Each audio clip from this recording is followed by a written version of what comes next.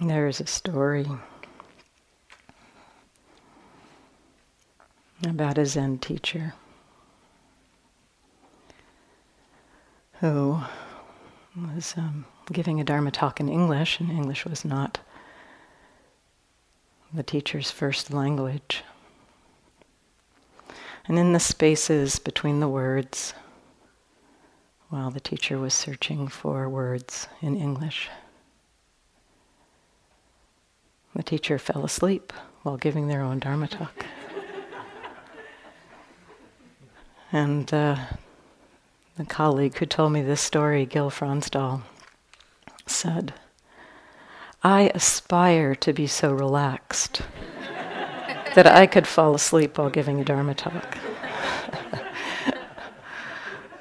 I have that same aspiration, and and today my colleagues actually reminded me of this as we walked in here, because I have very low energy today. And I even commented, I can't even muster the energy to have any adrenaline before the talk, which is really unusual. So we'll see how this goes. And the laughter helps to brighten my energy, which is partly why I told the story, to help lift the energy for myself. So tonight I wanted to share some poems, in particular one text that's composed of 16 poems. And the text is called the Atthakavagga. It's found in the Sutta Nipata. And it's actually, it's a kind of a favorite text of mine. I was asked at one point when I was in teacher training to teach a day-long retreat on this topic, on this text. And Gil asked me to do this. And I said, I don't know anything about it. And he said, well, study it. So I spent 6 months studying this text. And it has become one of my favorite texts. And so I probably won't, I'm not going to be able to go over the entire thing tonight. I'm not going to even try. But what I'd like to do is to offer some of the flavor of the teaching of this particular text. The text itself, the Atthakavagga, Atthaka basically means 8, and Vagga means chapter or book. And so this is the title of it in English, would be the Book of the Eights. And there's some question about why on earth it would be called that, because there are 16 poems, and none of them are limited to anything like 8 verses or anything like that. So and they're not about sets of 8 or anything, so there's no particular clear reason why they're called the Book of the Eights, and yet that is what they're called. The language of these poems, I think there's general agreement with the scholars who study the Pali texts that these suttas are fairly old within the strata of the Pali canon. They have a kind of a different flavor to them. Many of the teachings are very codified, and there's a lot of repetition and a lot of lists that are used. And in this teaching, it's much more, you get a picture actually of the Buddha being somebody kind of just wandering around India and meeting up with people, and they ask him questions and he responds. And so it's got a kind of different flavor to it. You get a little bit of a different picture of the Buddha in this teaching. And another reason why the scholars think that this is an older text is that the language, the Pali that's used in this text, is it's more archaic. And that some scholars say, well, that the fact that they're poems might account for that. But the kind of real thing that indicates they're an older strata of the teaching is that it's one of the few teachings that's referred to in other places in the text, in terms of it being a text. There are places where the monastics are asked, have you memorized that Atthakavagga? And so it's referred to in that way as almost being like a teaching teaching poems to memorize and allow to infuse or inform your practice.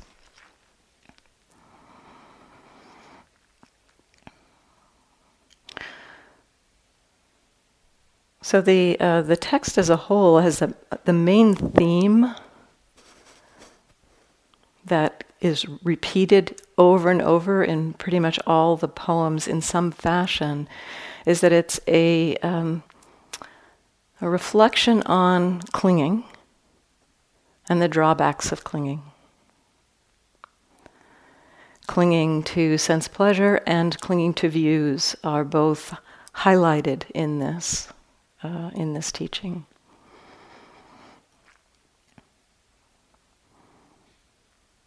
And it covers these teachings from different perspectives. And so some of the poems are referring to or coming from the perspective of what it's like to be somebody who's clinging, who's an ordinary person who's not been exposed to the teachings. So from the perspective of an ordinary person who's not particularly practiced. So there's some poems about that, how the ordinary person is in the world. And then there's a set of poems that relates to how somebody who's on the path works with these. And then there's a set of poems that describe someone who's free from clinging. So these three poems, these three flavors, and when I started studying this, the comments by Thanissaro Bhikkhu were particularly helpful around this text, and he said it's really useful to recognize which of these three flavors is happening as you read a particular poem. Is it about the ordinary person? Is it about the person in training? Or is it about the liberated person? And you get slightly different teachings from each of those angles.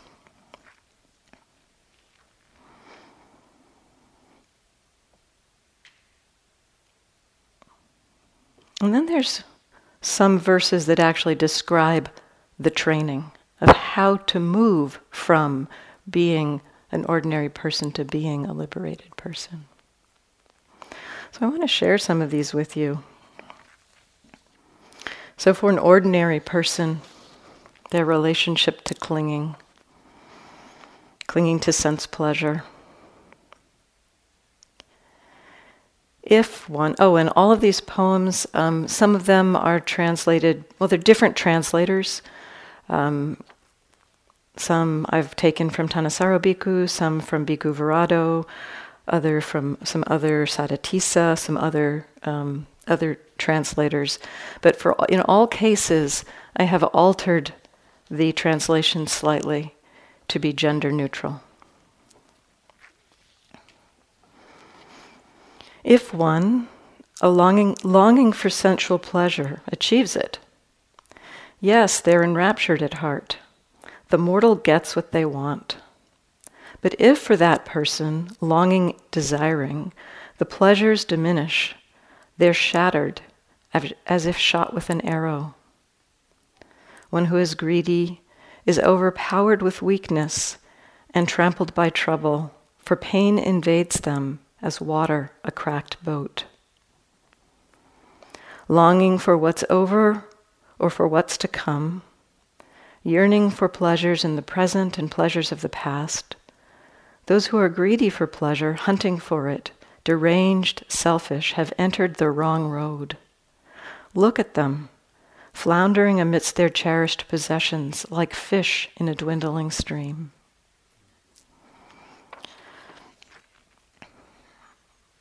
So some of these images actually have come to me. At one point, this image of fish in a dwindling stream. Actually, my mind felt like that.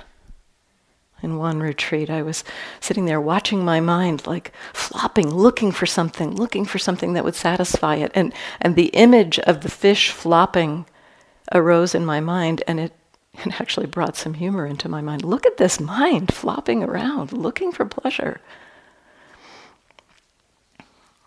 I think this may be some of the reason why we're encouraged to memorize these things.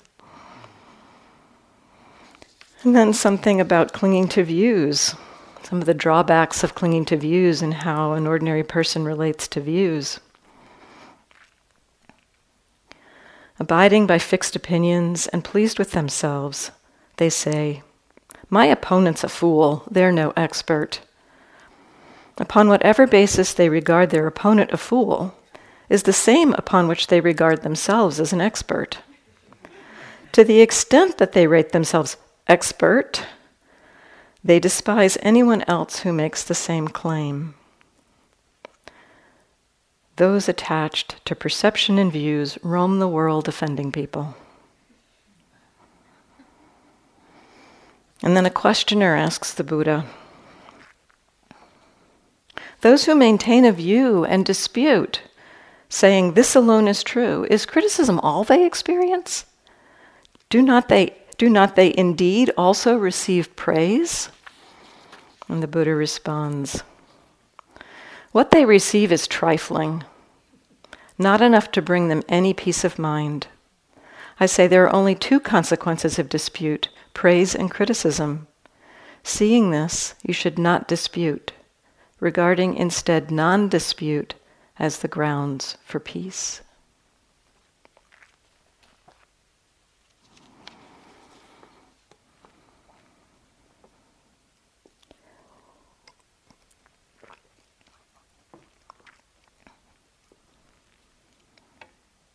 So pointing to several things here about views.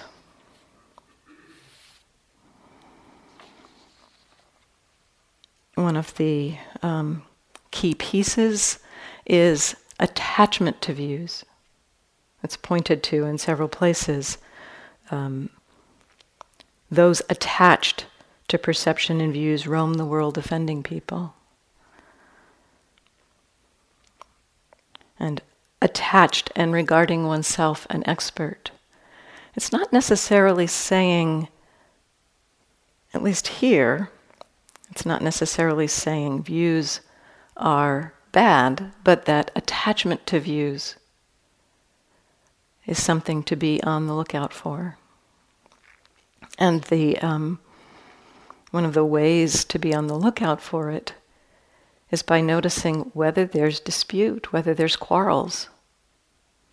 The ground for conflict, the Buddha points to here and in some other places in the texts in general, but also elsewhere in the Atthakavagga, the Buddha points to this attachment to views as being the root source of conflict. Any conflict in the world coming back to attachment to views. This is what's true. Anything else is wrong. And that framing is often used in the text to describe attachment to views. When somebody says, this is what's true, everything else is false. Really highlighting that distinction of picking up something as truth, as opposed to recognizing this is a view. And I hope to have some more time to explore some of the ways this teaching talks about views.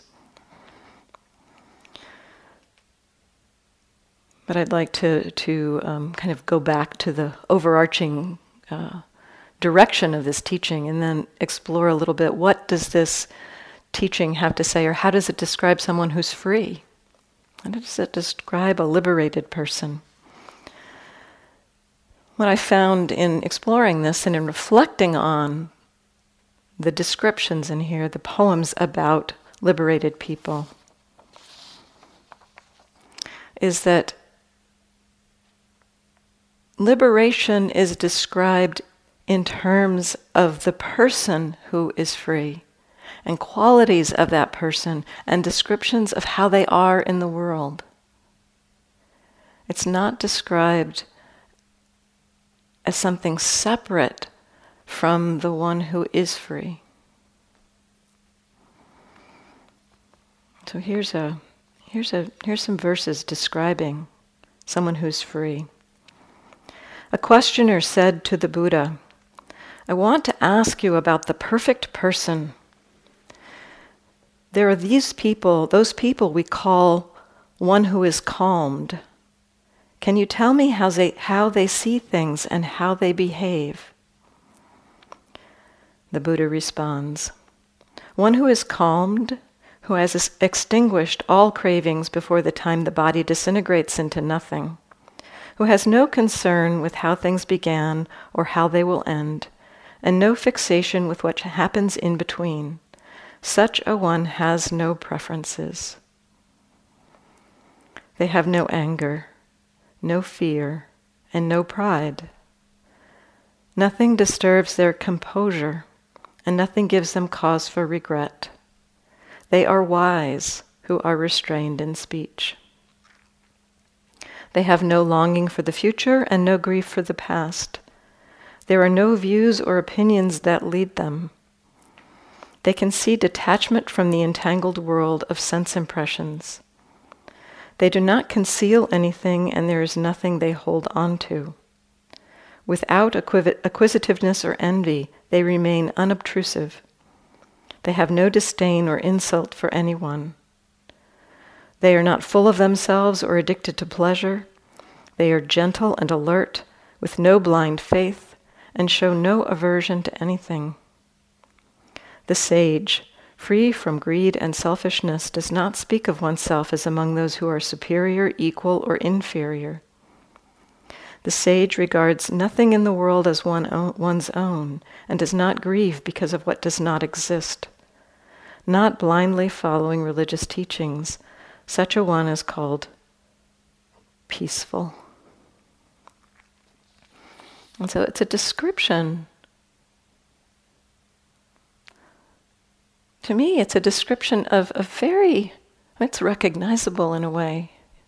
We can imagine, in a way, someone being calmed and peaceful and wise. And the descriptions are a lot about what they are not, how they do not behave. They are not angry, not fearful. They don't have pride. They're not fixated. They have no preferences. They don't have blind faith. They have no aversion. No comparisons. Nothing relied on. So it's what they're free of. It's a lot of the description, and we've been talking about that. That freedom is not about acquiring. It's release. Freedom is release. There are a few positive descriptions here of how the mind might be experienced, the qualities of the mind: calm, wise, gentle, alert, composed, peaceful. And elsewhere, in other parts of the teaching, there are other descriptions. They're mindful, they see and know, they understand, they are equanimous.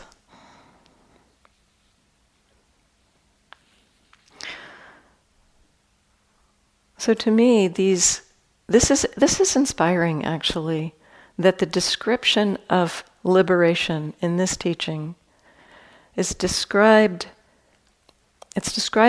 the liberated state not in terms of some abstract idea, but in terms of the qualities and actions of people who are free. And in this teaching, one of the things I also find inspiring is that the whole flavor of the teaching is very much what I would call a this-worldly teaching. the descriptions of freedom, the descriptions of the practice are very grounded in what seems very recognizable.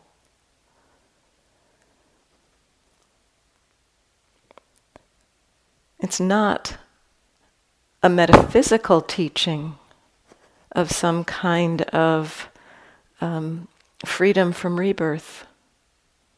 There are a couple of places in this text where it could potentially refer to freedom from rebirth, but it also could just refer to letting go of clinging to the future.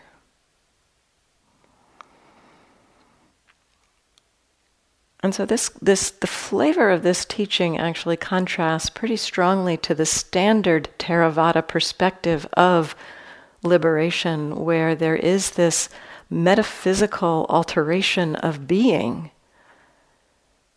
That means one is no longer subject to taking birth. And in this teaching, this is not what is of interest. It is a teaching that is interested in looking at what is freedom here and now. What does it mean in this very life? And how can this happen in this very life?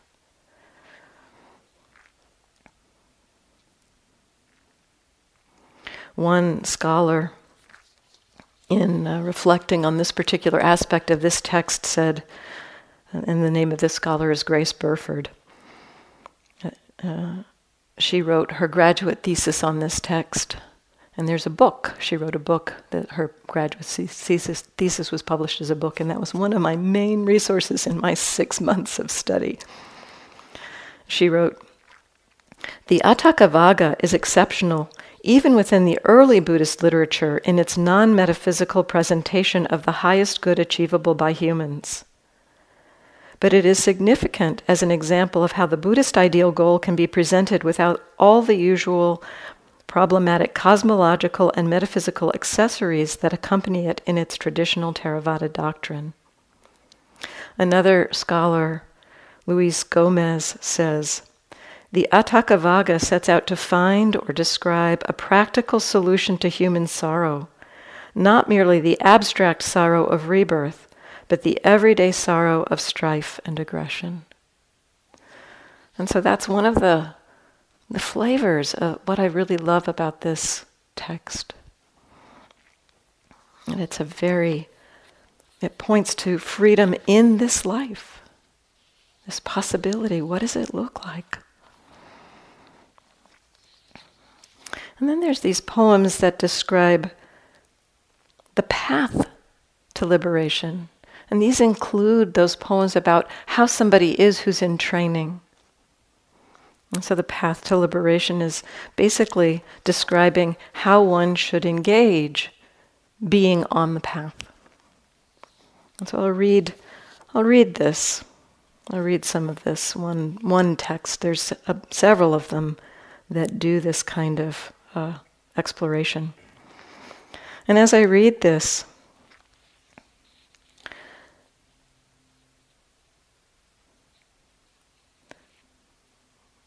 listen to see if it sounds familiar. The questioner asks the Buddha, "Now, Venerable Sir, speak about the path of practice." And the Buddha responds, "A person should not have covetous eyes, should close one's ears to ordinary chatter, should not be greedy for flavors, one should not cherish anything in the world. One should be meditative, not footloose. One should desist from worry. One should not be indolent. One should live in lodgings where there is little noise." Check. One should not sleep too much. One should be devoted to wakefulness and keen endeavor. One should abandon laziness, deception. One should not fear blame. One should nor be conceited when praised. One should drive out greed, selfishness, anger, and malicious speech. One should not be a boaster, nor speak scheming words. One should not cultivate impudence, nor utter quarrelsome speech. One should not be drawn into telling a lie, nor deliberately be treacherous. One should not despise others for their lowly way of life, or wisdom, or precepts and practices.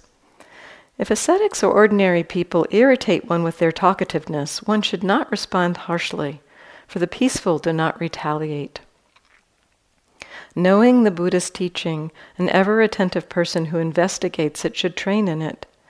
Knowing the cooling of desire as peace, one should not be negligent in applying the teachings.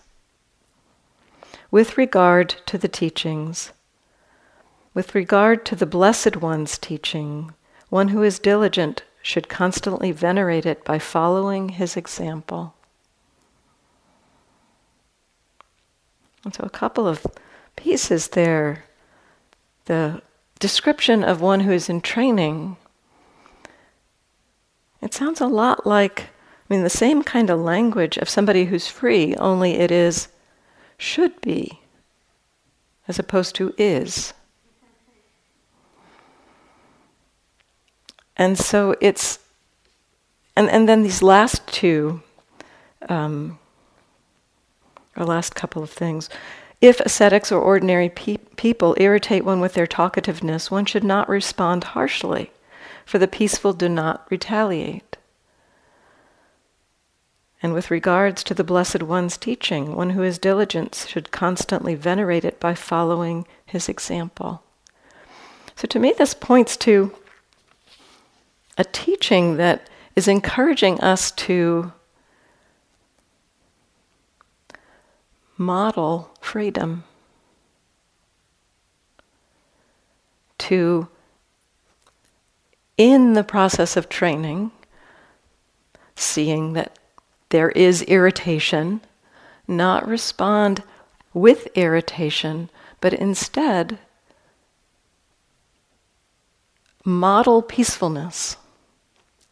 I want to talk about this for a little bit, because this for me has been such an amazing teaching, especially in daily life.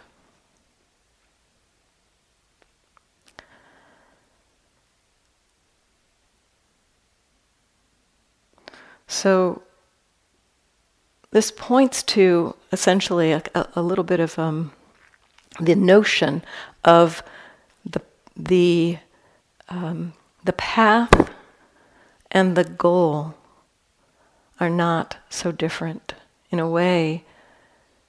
And so if you want to be peaceful, act peacefully. If you want to have love, act loving. If you want to be loving, act loving. And so it's pointing to this modeling and all of these shoulds. As I said, it's like that. It's almost like the sutta could have been taking the previous one and changing is to should be. So I've explored this some in my own practice and found that there's a very powerful edge of practice around this kind of teaching. And it takes a lot of honesty and a lot of integrity to explore, because it could sound like, if people irritate one with their talkativeness, repress the irritation and pretend you're peaceful. That's not what works. What does seem to have some power, though, is to acknowledge and recognize, there's irritation. Really fully knowing there's irritation, and yet exploring the possibility. I sometimes use the language, not seeing if you cannot let the irritation leak out of any pore. Completely, fully knowing in the mind, in the heart-mind, that this irritation is happening, and yet exploring the possibility of behaving in a way that is peaceful. So this calls on intention. It calls on the intention to cultivate peace, even as we are feeling irritation. And so it's drawing on that wisdom or that wish or that aspiration. May there be peace, not through repressing the irritation, but also exploring, how might this irritation be leaking out of my system? It can be in very subtle ways, just a gesture or expression on the face, or quickness of movement. And exploring what might it be, so modeling. And this is where there was a lot of, great fortune for those who lived at the time of the Buddha and at the time when there were a lot of enlightened monks walking around. You could see how they are. You could explore modeling their behavior. And so we might have to a little bit conjure it up in our minds or model it after people that we do admire, such as the Dalai Lama or others. Others is the people that Greg mentioned in Burma, the monks in Burma that we met. Just modeling the deep peace of the one Sayadaw that our colleagues named the angel Sayadaw, or the happiness and delight of the other monk we sometimes called the happy Sayadaw. And so exploring this, one practical example from my own practice, I sometimes talk about at this point in retreat, I was practicing this kind of thing around impatience. And I had taken on a study of impatience because I had noticed that impatience was a major force in my life. And so I'd began to get curious about it, looking at it, seeing it whenever it arose, noticing it, curious. And at one point I was wandering around a drugstore, and I was shopping, and I noticed, actually, what I noticed was that I was moving quickly and picking up things and throwing them in my basket. And that gave me a little bit of what's happening here? And I noticed that I was impatient. It's kind of a little bit of a wake-up. The way my body was acting. My body was acting impatient. And so I picked up this exploration around modeling patience while fully recognizing, yes, there is impatience, but what might it mean to act as though I were really patient? And so I slowed down. I reached slowly out to the shelf, picked up the bottle of shampoo, and placed it very carefully in my basket.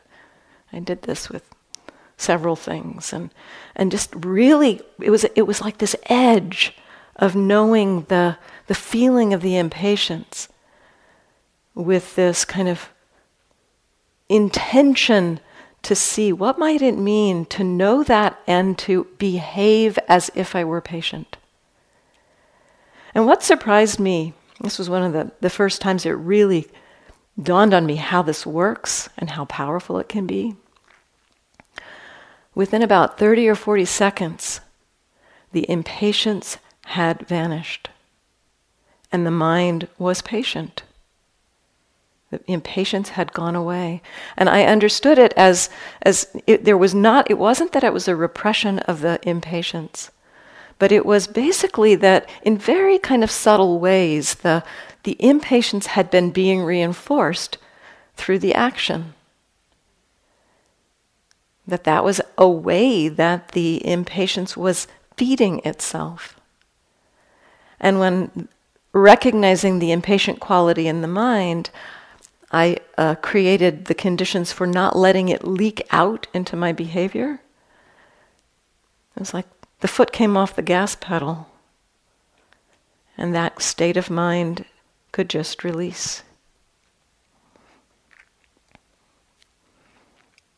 And so this is a practice that we can do when we're in the grocery store, when we're walking down the street, when we're driving.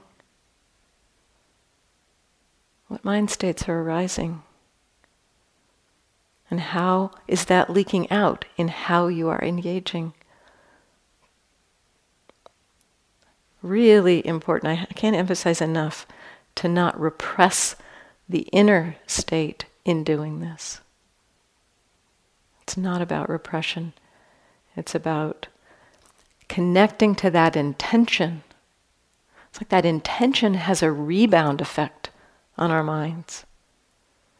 With that intention and engaging in a way that follows that intention.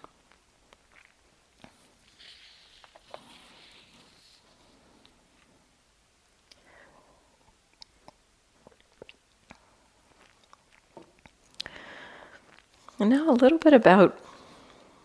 more dive into what this text has to say about views and clinging to views.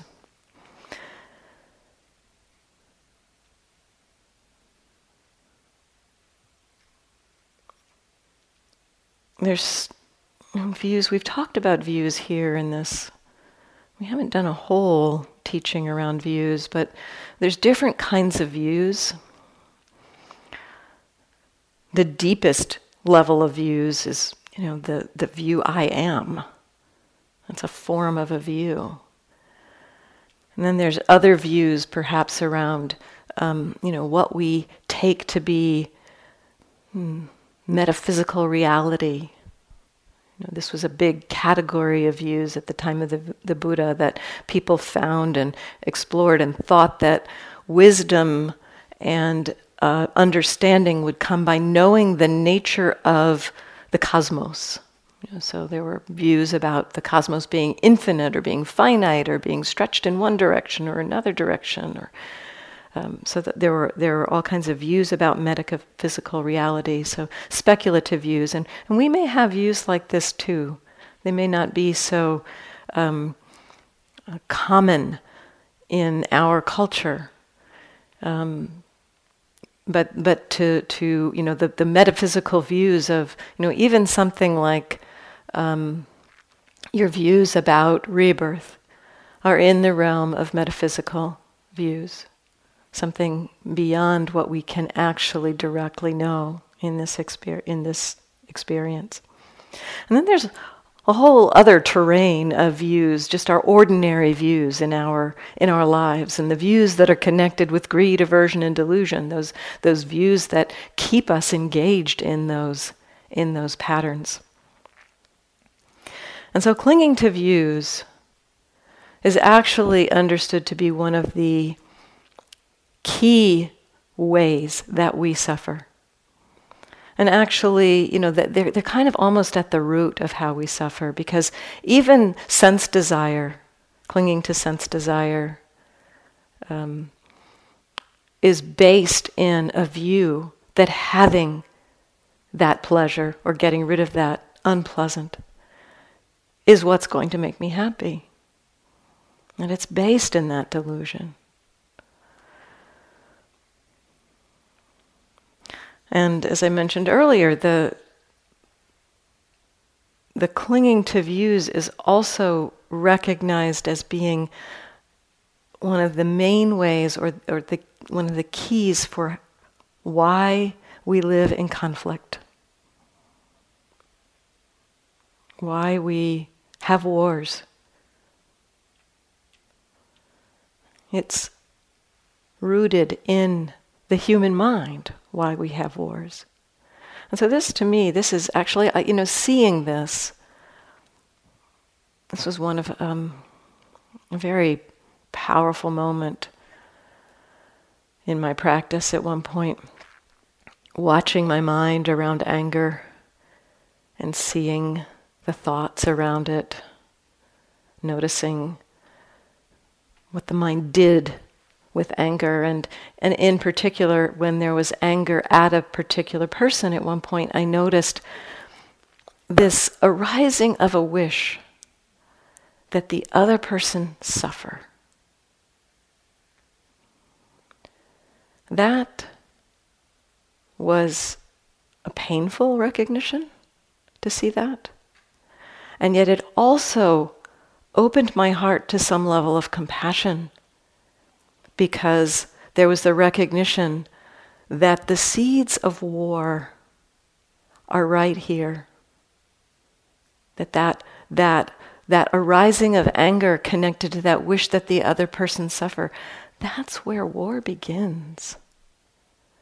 And so a kind of an understanding, not just that it's not just personal, but how this conditions dispute, quarrels, anger, picking up of weapons and harming each other. And so the Buddha points to views as being the source of this conflict. So really worth looking at views. And one thing that's interesting in this teaching, and it came up in the description of a liberated person. A liberated person is described as someone who does not cling to any views at all.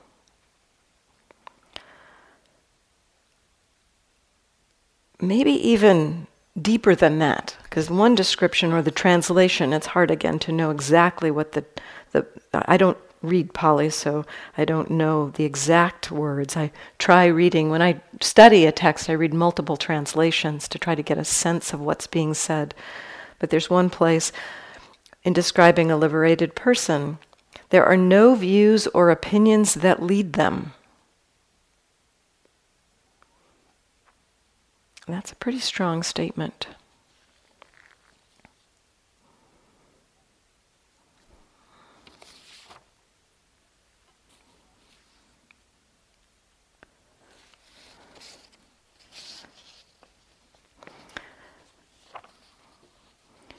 One who is pure has no preconceived view about anything in the world. Having abandoned delusion and pride, they remain without attachment. Therefore, by what view would they go? One who is attached argues over religious teaching. But how and about what can you argue with one who is without attachment? There is nothing they either take up or throw off. They are indeed free of every view in the world. Abandoning what has been taken up, free from any basis of attachment, they do not rely even upon knowledge. Amongst those in dispute, they do not take sides. They do not revert to any grasping of opinions whatsoever.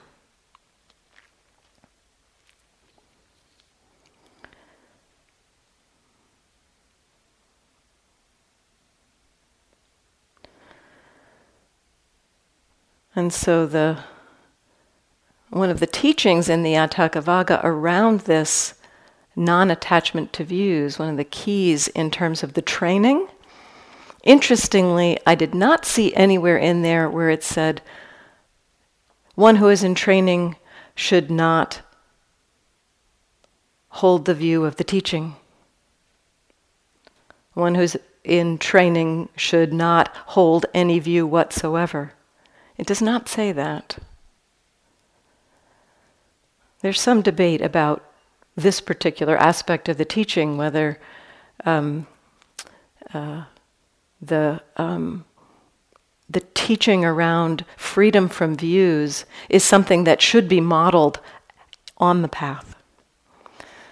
But in my read of this text, this is my own looking at it, when I read through it from this view that Thanissaro Bhikkhu suggested of when it's describing someone who's attached or an ordinary person, and when it's describing someone who's liberated, the places where it talks about freedom from views, freedom from all views, the place it talks about that is when they are liberated. And the training around freedom from views in the training looks more like one should refrain from quarrels. One should refrain from retaliation.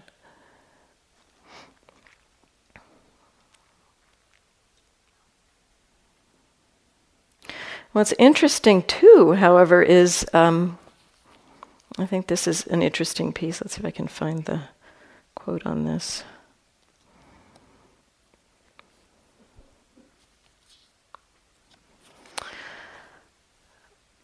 the attachment to views, interestingly, elsewhere in this text, the Buddha acknowledges, yes, there's truth.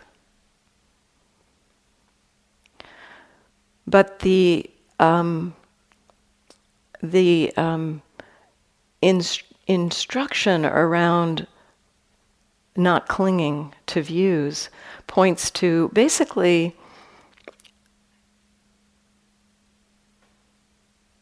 that whether or not a view is related to truth is irrelevant. It still should not be clung to. And so here's what it says.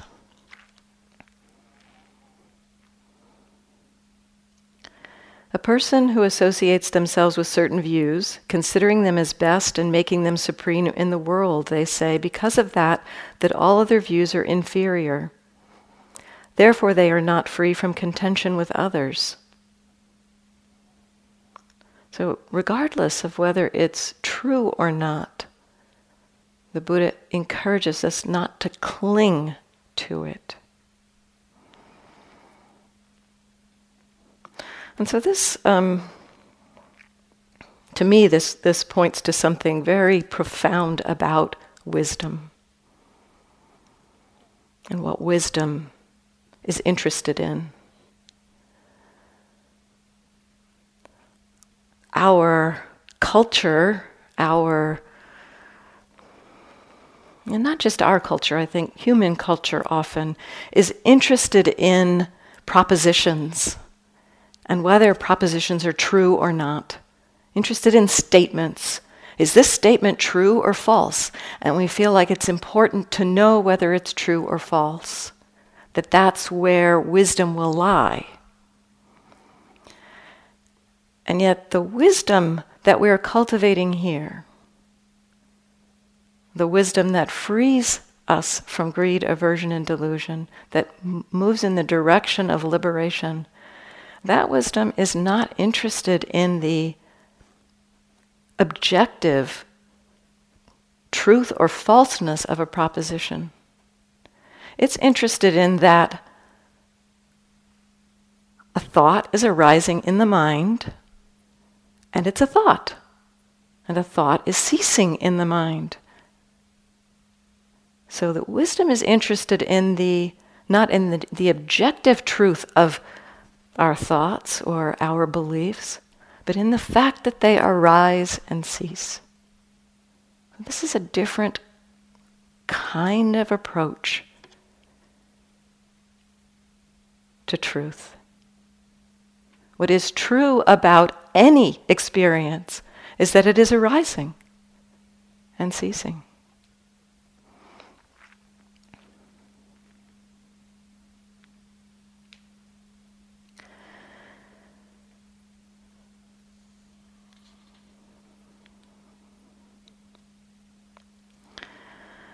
There's another text, another one of my favorites. I've got a lot of them. A lot of favorite texts that points to the kind of view that might be useful to hold while one is in training. It's a text called Views. The Ditti Sutta. It's in the Anguttara Nikaya, 1093, for those of you who are interested in these things. And one of the other things I love about the sutta is that it's a layperson having a conversation with ascetics from other traditions. So this is Anathapindika, the Buddha's patron, who is a householder, not a monastic. And Anathapindika was wandering one day and came upon these ascetics from other traditions, and they had been just talking and chatting with each other, and they said they saw Anathapindika coming, and they hushed each other, saying, "Be quiet! Don't make any noise. Here comes Anathapindika, the householder, a disciple of the contemplative Gautama. He's one of those disciples clad in white, who lives in Savatthi. These people are fond of quietude and speak in praise of quietude. Maybe if he perceives our group as quiet, he will consider it worth his while to come our way. So the wanderers fell silent. And when he approached them, they said, "Tell us, Anandapindika, what views does the contemplative Gautama have?" And Anandapindika, holding to Sila, says, "Venerable sirs, I don't entirely know what views the Blessed One has." And they seem to think this was, they kind of say, well, so you don't know what views the contemplative Gautama has. Well, perhaps you can tell us what views the monastics have then. I don't even know entirely what views the monks have. So you don't know what views Gautama has, and you don't know what views the monks have. Well, maybe you can tell us what views you have. And he says, "It won't be difficult for me to tell you the views I have. But please let the venerable ones expound each in line with your position. Then it won't be difficult for me to expound to you what views I have." And so when this was said, there were like 10 there, and each one said something different. One said, "The cosmos is eternal. Only this is true. Anything else is worthless. This is the sort of view I have." Another, "The cosmos is not eternal. This is the only true view. Everything else is worthless. The cosmos is finite. The cosmos is infinite. The soul and body are the same. The soul is one thing, the body is another." These kind of metaphysical views were what they were talking about, each one saying, this is what's true. And so clearly, they can't all be true, because they directly contradict each other. When this was said, after they had all expounded their views, Anandapindika gave the householders a little teaching. He said, "As for the Venerable One who says, the cosmos is eternal, only this is true, anything else is worthless, this is the sort of view I have.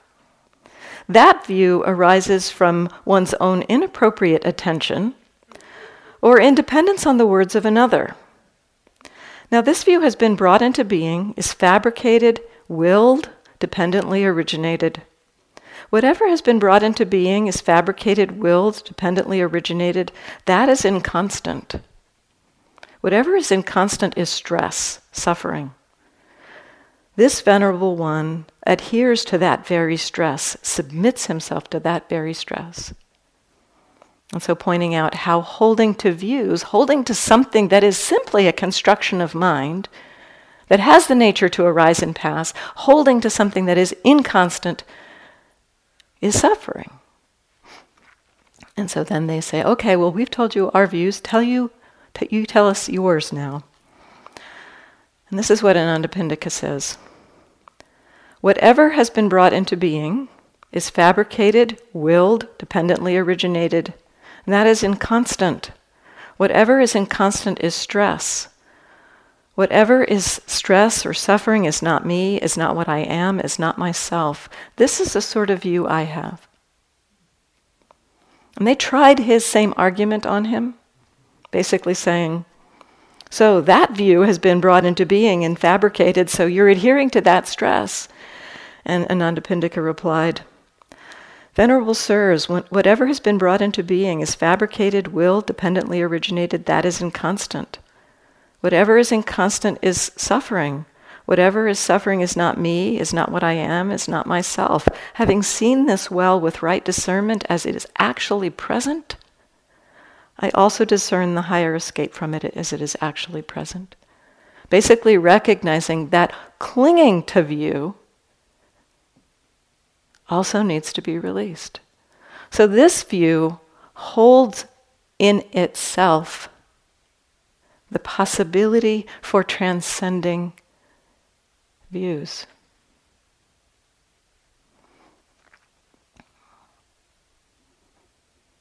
That possibility of recognizing, a view is arising again. So this view, this in some ways we would say this view is pointing to truth. And yet even that, holding to that would be stressful, would be suffering. And so seeing, oh, this is a view that's arising, this is a view that's ceasing. Understanding it as a view, as an impermanent, inconstant phenomenon.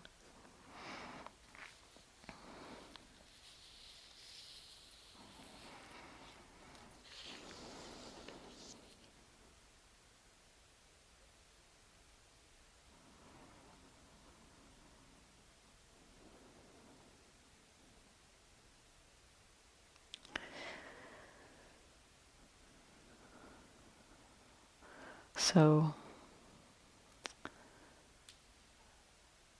I offer this reflection this evening. For me, this is inspirational, this teaching, this text around the freedom possible in this life. And teachings given by householders that contain deep wisdom, pointing to freedom in this very life. Not sometime in the future. That possibility. The poems that Greg mentioned, the enlightenment poems of the nuns. In any moment, putting out a candle, the mind can be free. Right now, in this life. Let's sit for just a moment.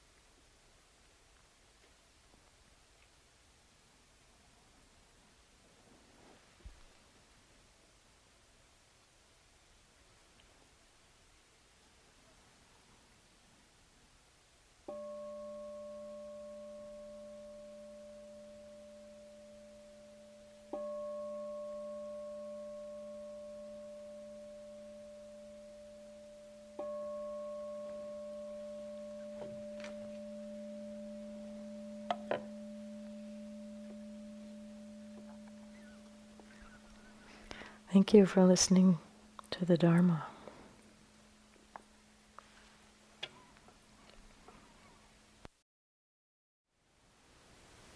Thank you for listening. To learn how you can support the teachers and Dharma Seed, please visit dharmaseed.org/donate.